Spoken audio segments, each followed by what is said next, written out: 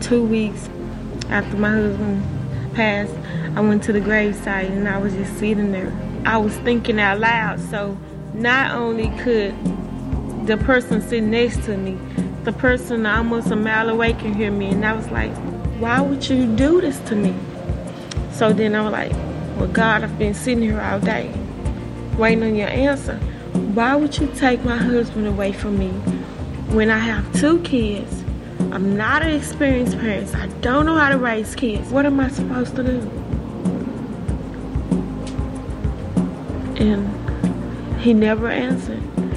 So I stood up and I'm like, I hate you. I really do. I hate you. If I hadn't never depended on you, I wouldn't be in this situation.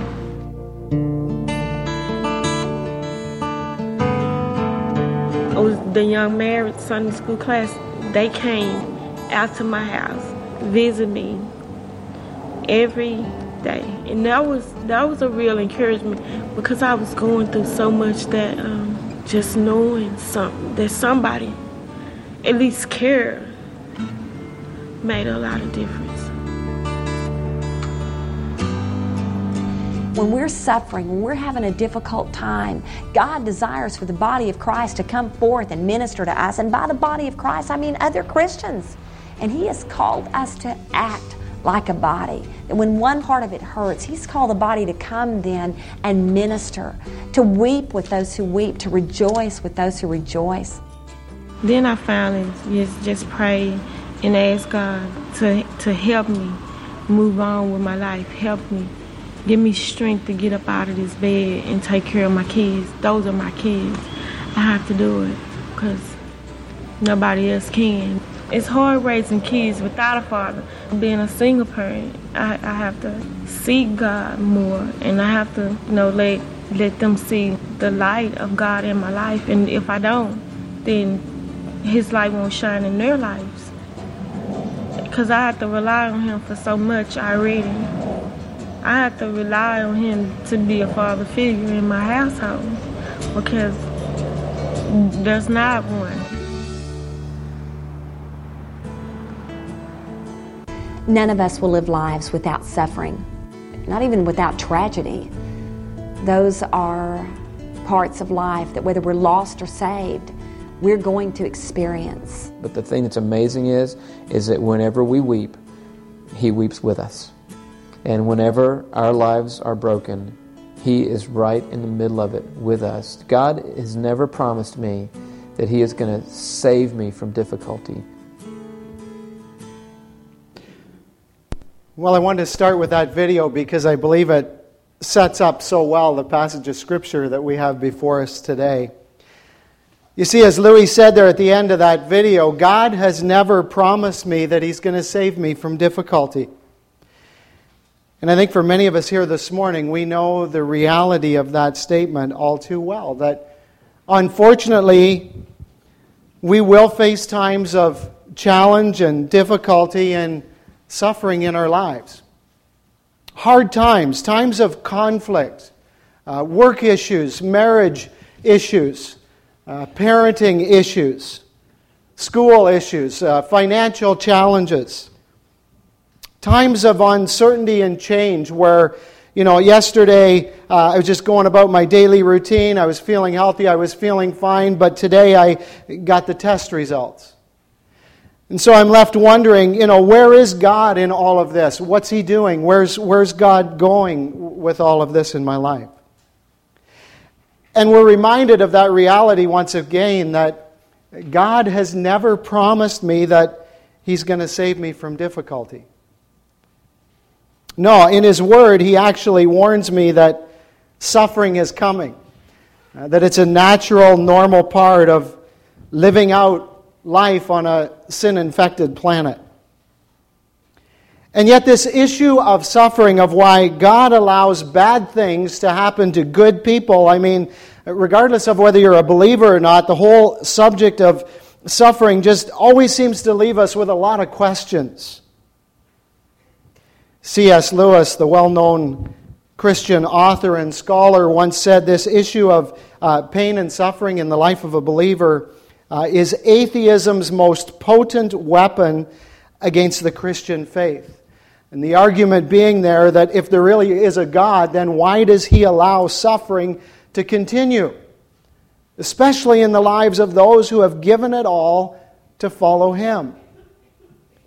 Now that's a really big and important question, and I don't want to belittle that question this morning by offering you some simple answer. In all honesty, if there is a simple answer, I don't know what it is. But I do know that when it comes to suffering, if God allowed it, then He has a purpose for it. I do know that whatever you're going through, God saw it coming a long time ago. I do know that God can relate to suffering, that He understands it, that He suffers with us. I do know that sometimes God has to take us through hard times in order to get us to a place where He can, really use us or best use us. I do know that sometimes suffering is about maturing my faith, about growing me up. I do know that God created us with a free will. And that's a good thing in a way because it gives us the ability to really understand what true love is, because we can exercise free will, we can give and receive true love, but also that free will allows us to make bad choices and things that cause pain and suffering in our lives and in the lives of others.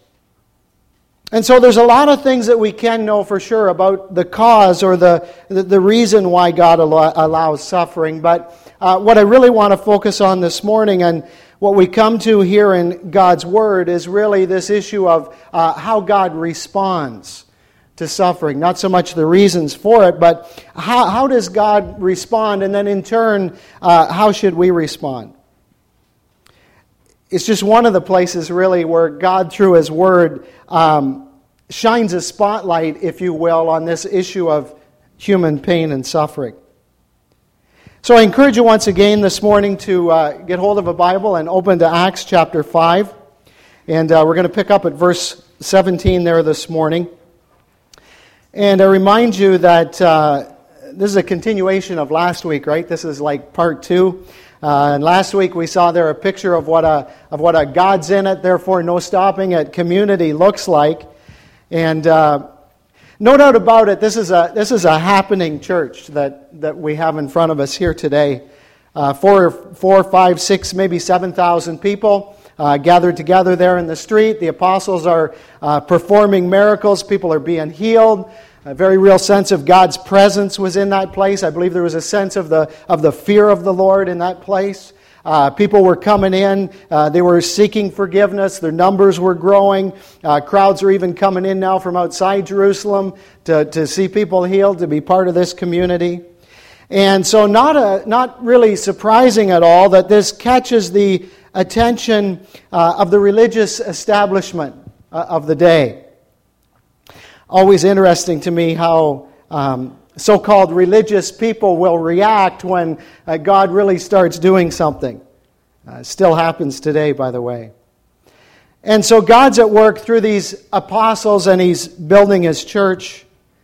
And it says there in Acts 5:17, it says, "Then the high priest and all his associates, who were members of the party of the Sadducees, were filled with jealousy."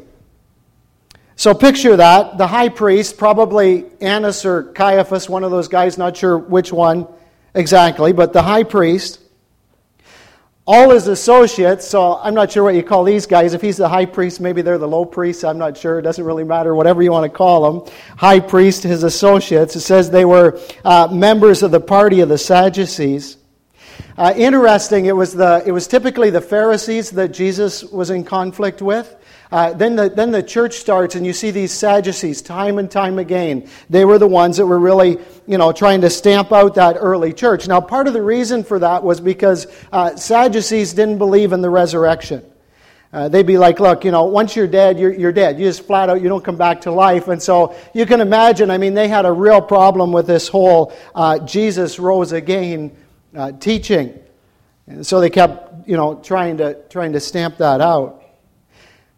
But interesting here, it's not theology that's bothering them. That really isn't the issue here. It's not, we don't believe what you're saying, so therefore we need to stop you. No, here, listen, it's just plain old, everyday jealousy. And it says they were filled with it. In other words, it's like everybody's paying attention to them and nobody's paying attention to me. Everybody's over there listening to those guys and nobody's listening to me. Friends, you know what? That's a sad commentary that even happens in the church today sometimes. It's like, look at that church over there. They're doing so much better than we are. How come we can't be like them? Or how come everybody's going to her small group and no one wants to come to my small group? Or how come he gets all the attention and I never get any attention over here? I believe it's a mindset that says, or that struggles with celebrating when a new church comes into the area, or we see another church that's growing. How come we're not doing that? How come that isn't us? They're going to be taking people away from us. We can't have that.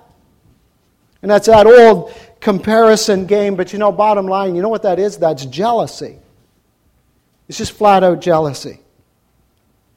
It says here these guys were filled with it.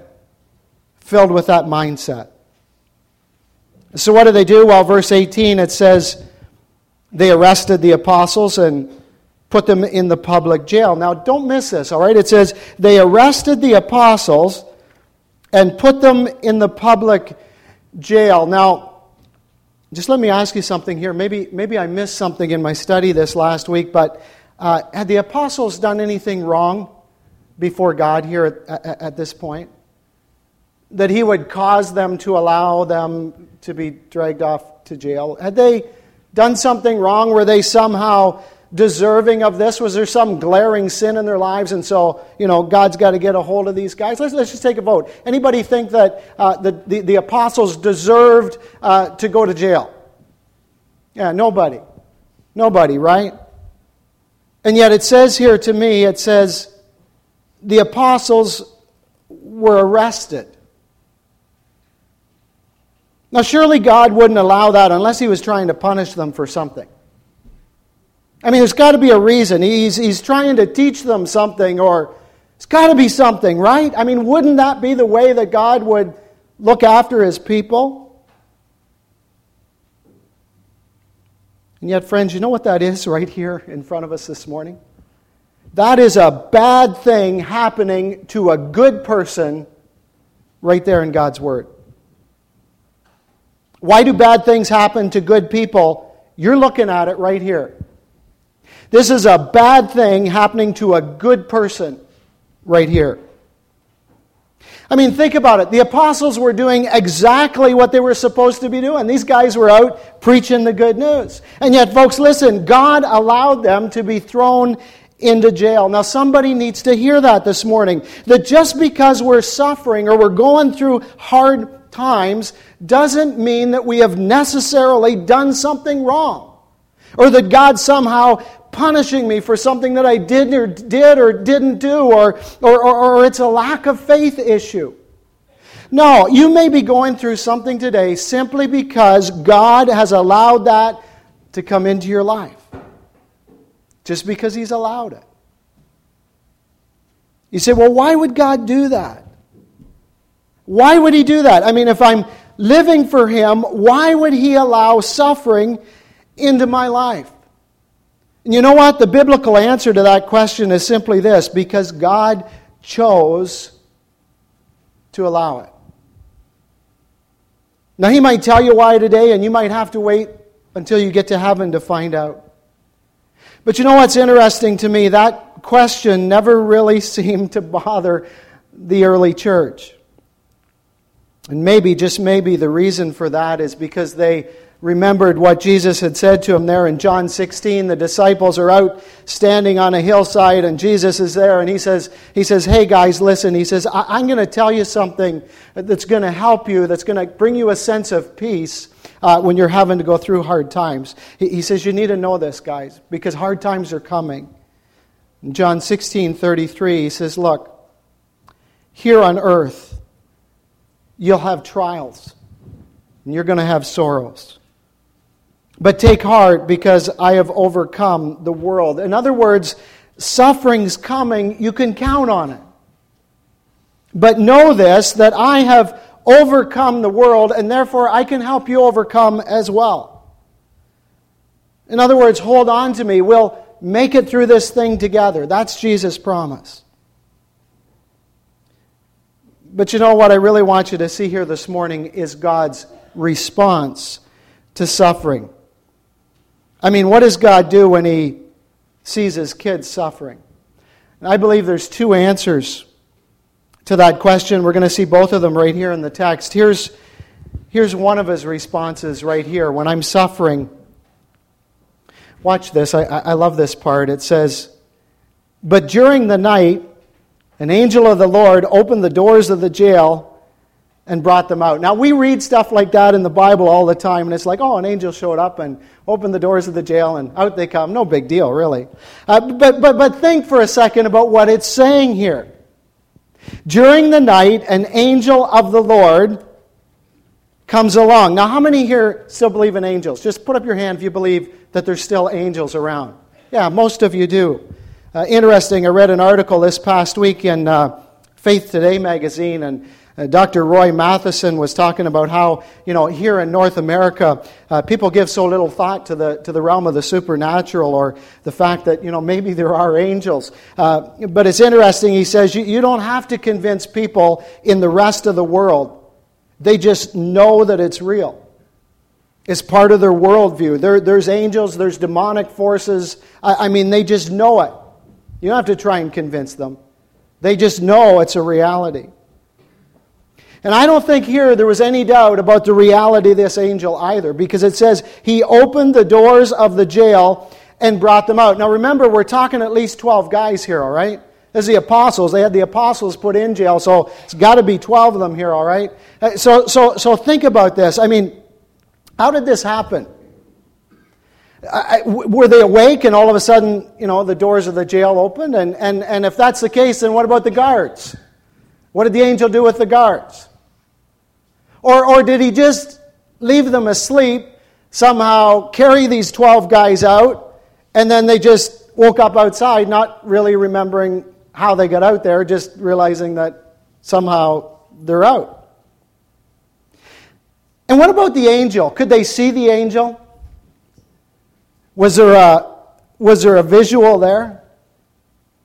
Or did they just somehow, it just happened? And I think that's often how God works in our lives. Often God's doing stuff. We don't see what He's doing. We don't see the angels. We're totally unaware. I'm not exactly sure how it all went down, but I do know one thing for sure. I do know who did it. God did it.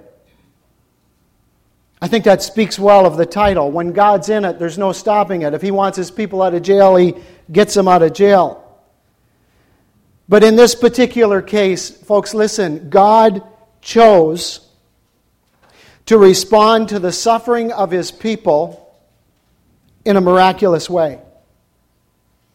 Loved ones, don't miss that. Listen, sometimes God chooses to intervene in our lives in a miraculous, incredible way. Loved ones, don't miss that.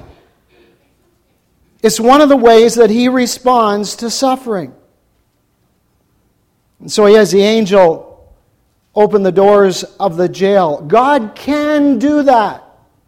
He can. He can remove suffering like that in your life if He chooses to do it. He can restore an unfixable situation.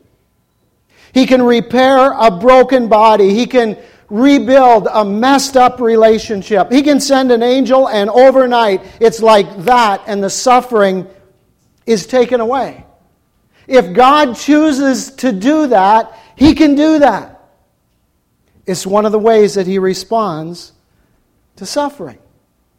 He can do that. And so there they are. They're out of jail. And the angel says to them, verse 20, go and stand in the temple courts, he said, and tell the people the full message of this new life. Now, notice that. I believe that shows us something of the reasoning for God's response here. Always for His purpose, right? Always for His glory. Get the message out. Get back in the temple. Start preaching. Get it out there. But just think about that for a moment. If you were Peter and you've been thrown in jail for talking about Jesus, and this is the second time this has happened, by the way. Happened just back in Acts 4 as well. And you got out of jail. Somehow God miraculously got you out of jail. I mean, wouldn't you just be a teeny little bit nervous of going back there and doing that same old thing again? I mean, wouldn't that... I think I'd be taking a few days off or something. You know, maybe out of jail here for a day or two. I'm going to go and see the water, and then I'll come back to preaching. Yet notice what it says here, right at the beginning of verse 21. It says, at daybreak, in other words, the very next morning, they get out the night before, at daybreak, they entered the temple courts as they had been told, and they began to teach the people. Now, don't you just love that? It's like they spend the night in jail, God gets them out, the sun's coming up, and these guys are heading for the temple. Back to the street, back to Solomon's colonnade, back to telling people about Jesus. Friends, you know what that is? That is wholehearted obedience. Angel told me to do it. I'm just going to go and do it. Now, some of you would say, well, of course they would do that. I mean, God relieved their suffering in a supernatural way, and so of course they're going to do what He asks, right? I mean, I do the same thing. If God performed some incredible miracle in my life, I mean, whatever He wanted me to do, I'd be on it, you know? But see, when it comes to me, God hasn't done anything about my situation yet. And in all honesty, I feel like I've been in jail for years now, and still, God hasn't done anything in my situation yet. And so in all honesty, I'm not feeling a whole lot like doing stuff for Him either, if you know what I mean. And if you're here and that's your thought, just hang on to that for a second, all right? We're going to get to your situation in a minute. But first of all, we're going to see something here that's actually kind of comical, I think. Just want to read through a bunch of these verses. Just try and picture this in your mind. Here's what it says. It says, when the high priest and his associates arrived, in other words, they're over there in the temple court. Remember, Solomon's colonnade is along that one side of the temple. So here's the high priest and his associates, and they're over there in the temple. They arrive. They called together, the Sanhedrin, the full assembly of the elders of Israel. Now that's about 70 people, all right? That includes Pharisees, Sadducees, full assembly of the elders of Israel, the Sanhedrin. That's the group of them. So picture this now. There they are. They're all together over there. Says the high priest sends to the jail for the apostles. We're going to get these guys. We're going to bring them in. Go get them. Verse 22. But on arriving at the jail, the officers did not find them there. So they went back and reported, we found the jail securely locked with the guards standing at the doors, but when we opened them, we found no one inside. And hearing this report, the captain of the temple guard and the chief priests were puzzled, wondering what would come of this. Now, if you got that picture in your mind, you got these Sanhedrin, all right? There's 70 of these guys. Standing there in the temple, you know, trying to figure out where all this is going, where the apostles are. All we know is we put them into jail last night. That's all we know at this part. But now it's morning. Went to the jail, opened the doors. No one there. Guards in place, but no apostles. And so they're all standing there in the temple trying to figure this thing out. And somebody comes along. Now, I don't know who this guy is, but somebody comes along. And you got to picture this, right? I mean, the Sanhedrin are there in the temple. The apostles and like 5,000 or 6,000 people are just over there. This guy comes along. And all I can imagine is that they're in a temple and there must have been some curtains. And this guy comes along and he starts pulling up the curtains and he's like, Look out there. That's what it says. Verse 25. He says, look, the men you put in jail, they're standing in the temple courts teaching the people. Now, I don't know about you, but I would have liked to have been there just to see the look on those guys' faces as they're looking out the window. Oh, there they are, you know? I mean, I just find that funny. I just think that's flat out funny, watching that guy do that. I think God has a sense of humor and stuff like that. Well, verse 26.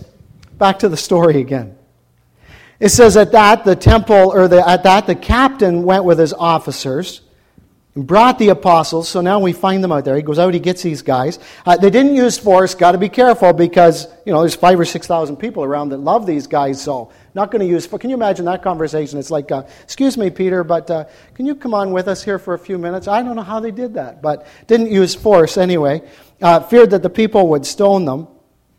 Having brought the apostles, they made them appear before the Sanhedrin to be questioned by the high priest. Now, this is serious stuff again, all right? So I mean, basically, they're under arrest again. It's the third time we've been in jail in the last week. Now, you need to realize, seriously, this is life or death here. I mean, honestly, for the apostles, they don't know what's coming next. I mean, God got us out of jail last night. He might not do that today. I mean, it could be all over for us by tonight. The high priest had that kind of power. And so there they stand, and they're standing there before the elders of Israel. And the high priest, Annas or Caiaphas, I'm not sure which, I'm guessing he's probably like this far away from Peter's nose. I can just imagine this. And he says this, verse 28. He walks up to Peter and he says, Peter, we gave you strict orders not to teach in this name, he said. Yet you have filled Jerusalem with your teaching, and you're determined to make us guilty of this man's blood.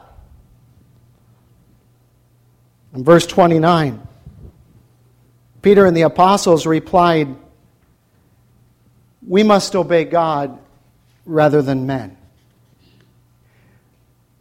The God of our fathers raised Jesus from the dead, whom you killed by hanging him on a tree. God exalted him to his own right hand as Prince and Savior, that he might give repentance and forgiveness of sins to Israel. We're witnesses of these things, and so is the Holy Spirit, whom God has given to those who obey him. Imagine Peter saying that. I mean, 2 months ago, he denied even knowing Jesus to a little servant girl. He's like, blankety blank, I don't even know who that guy is. And here he is standing like at the Supreme Court of Canada, and he just lays it all out. Talk about the change that the Holy Spirit brings into the life of a believer. It's incredible. It's incredible here. Well, it says, verse 33, when they heard this, not surprising really, they were furious and wanted to put them to death. But a Pharisee named Gamaliel, a teacher of the law, who was honored by all the people, stood up in the Sanhedrin and ordered the men to be put outside for a minute. Interesting, this Gamaliel guy is actually a mentor of the Apostle Paul. We see that later on when Paul was growing up. He was actually taught by Gamaliel, this teacher. And so Gamaliel comes up with this idea. He says, listen, guys, we got to have a little closed-door meeting here for a minute. Just calm down. Let's put these guys outside for a second. In verse 35, it says, then he addressed them, the Sanhedrin. Apostles are outside the door. He says, men of Israel, consider carefully what you intend to do with these guys. Let's just consider this for a minute. He gives 2 examples. Some time ago, Theudas appeared, claiming to be somebody, and about 400 men rallied to him. But he was killed, and all his followers were dispersed, and it all came to nothing. Example number 2. After him, Judas the Galilean appeared in the days of the census, and he led a band of people in revolt. But he too was killed, and all his followers were scattered. Therefore, in the present case, I advise you, leave these guys alone. Let them go. Now get this is important. For if their purpose or activity is of human origin, it'll fail. But if it is from God, you will not be able to stop these men. You will only find yourselves fighting against God. In other words, friends, listen, if God's in it, there's no stopping it. That's what he's saying there, and that's an encouraging word for the church. If God's in it, you're not going to stop it. You're going to find yourself fighting against God. And in verse 40 it says, his speech persuaded them. Now back to the topic of human suffering for a second. Seems to me that God has miraculously intervened here again, doesn't it? I mean, God just always seems to get these guys off the hook. No wonder their faith was so strong. No wonder they were doing stuff for God, because God just always gets these guys off the hook. But you know what? That's not the world that I live in. The world that I live in is a world where good dads die too soon. It's a world where good people get cancer. And so how am I to understand the love of God in my world? Friends, I want you to notice something here. And I'll be candid with you. The first few times I read through this text, I just kind of missed this. Look at verse 40 again for a moment. It says, his speech persuaded them, but then notice the next words. Notice what it says. It says, they called the apostles in and had them flogged. Folks, listen, Roman flogging was brutal. I don't know how many of you saw Mel Gibson's movie, The Passion of the Christ. But that's what it was like. I mean, it was absolutely horrific, Roman flogging. They take the shirt off. They beat the front of the person. Then they throw them over something. They whip the back of the person until the flesh is literally torn open on the person's back. Now let me ask you something. Where was God when that was going on? Last night, the angel showed up. Tonight, no angel. Friends, these guys didn't deserve that. Come on. The reality is, when it comes to human suffering, sometimes God miraculously intervenes. But loved ones, listen, and I say this as gently as I know how, because when you're in it, these words hurt. But sometimes God chooses instead to suffer with us. And here He chose to allow that. You say, why? I don't know why. I don't know why. But it says here, when they were released, the apostles left the Sanhedrin rejoicing because they'd been counted worthy of suffering disgrace for the name. And day after day in the temple courts and from house to house, they never stopped teaching and proclaiming the good news that Jesus is the Christ. Isn't that an incredible response? Even after that, they continued to proclaim that Jesus is the Christ. Well, we have an opportunity this morning to do that as well. And one of the most striking reminders to me of the communion table is the reality that God knows what it is to suffer. It's a great reminder to me that God can relate when I'm going through a hard time. That He meets me there in that in a very special way. I believe with all my heart that God is truly present in our suffering. I mean, He meets us there in a way that He could meet us no other way. And part of the reason for that is because He understands what it is to suffer. Jesus hung on the cross, undeserving, totally undeserving, so that we could be forgiven, so that we could have relationship with a holy God. Now you try and explain that to somebody. Why did Jesus do that? I mean, that wasn't fair when you think about it. And yet He chose, way back, eternity past, God chose this plan of salvation so that we could be forgiven.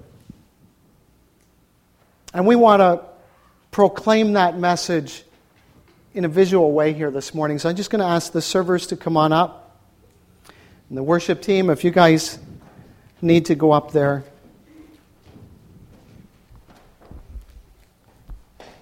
And we're going to take communion together this morning.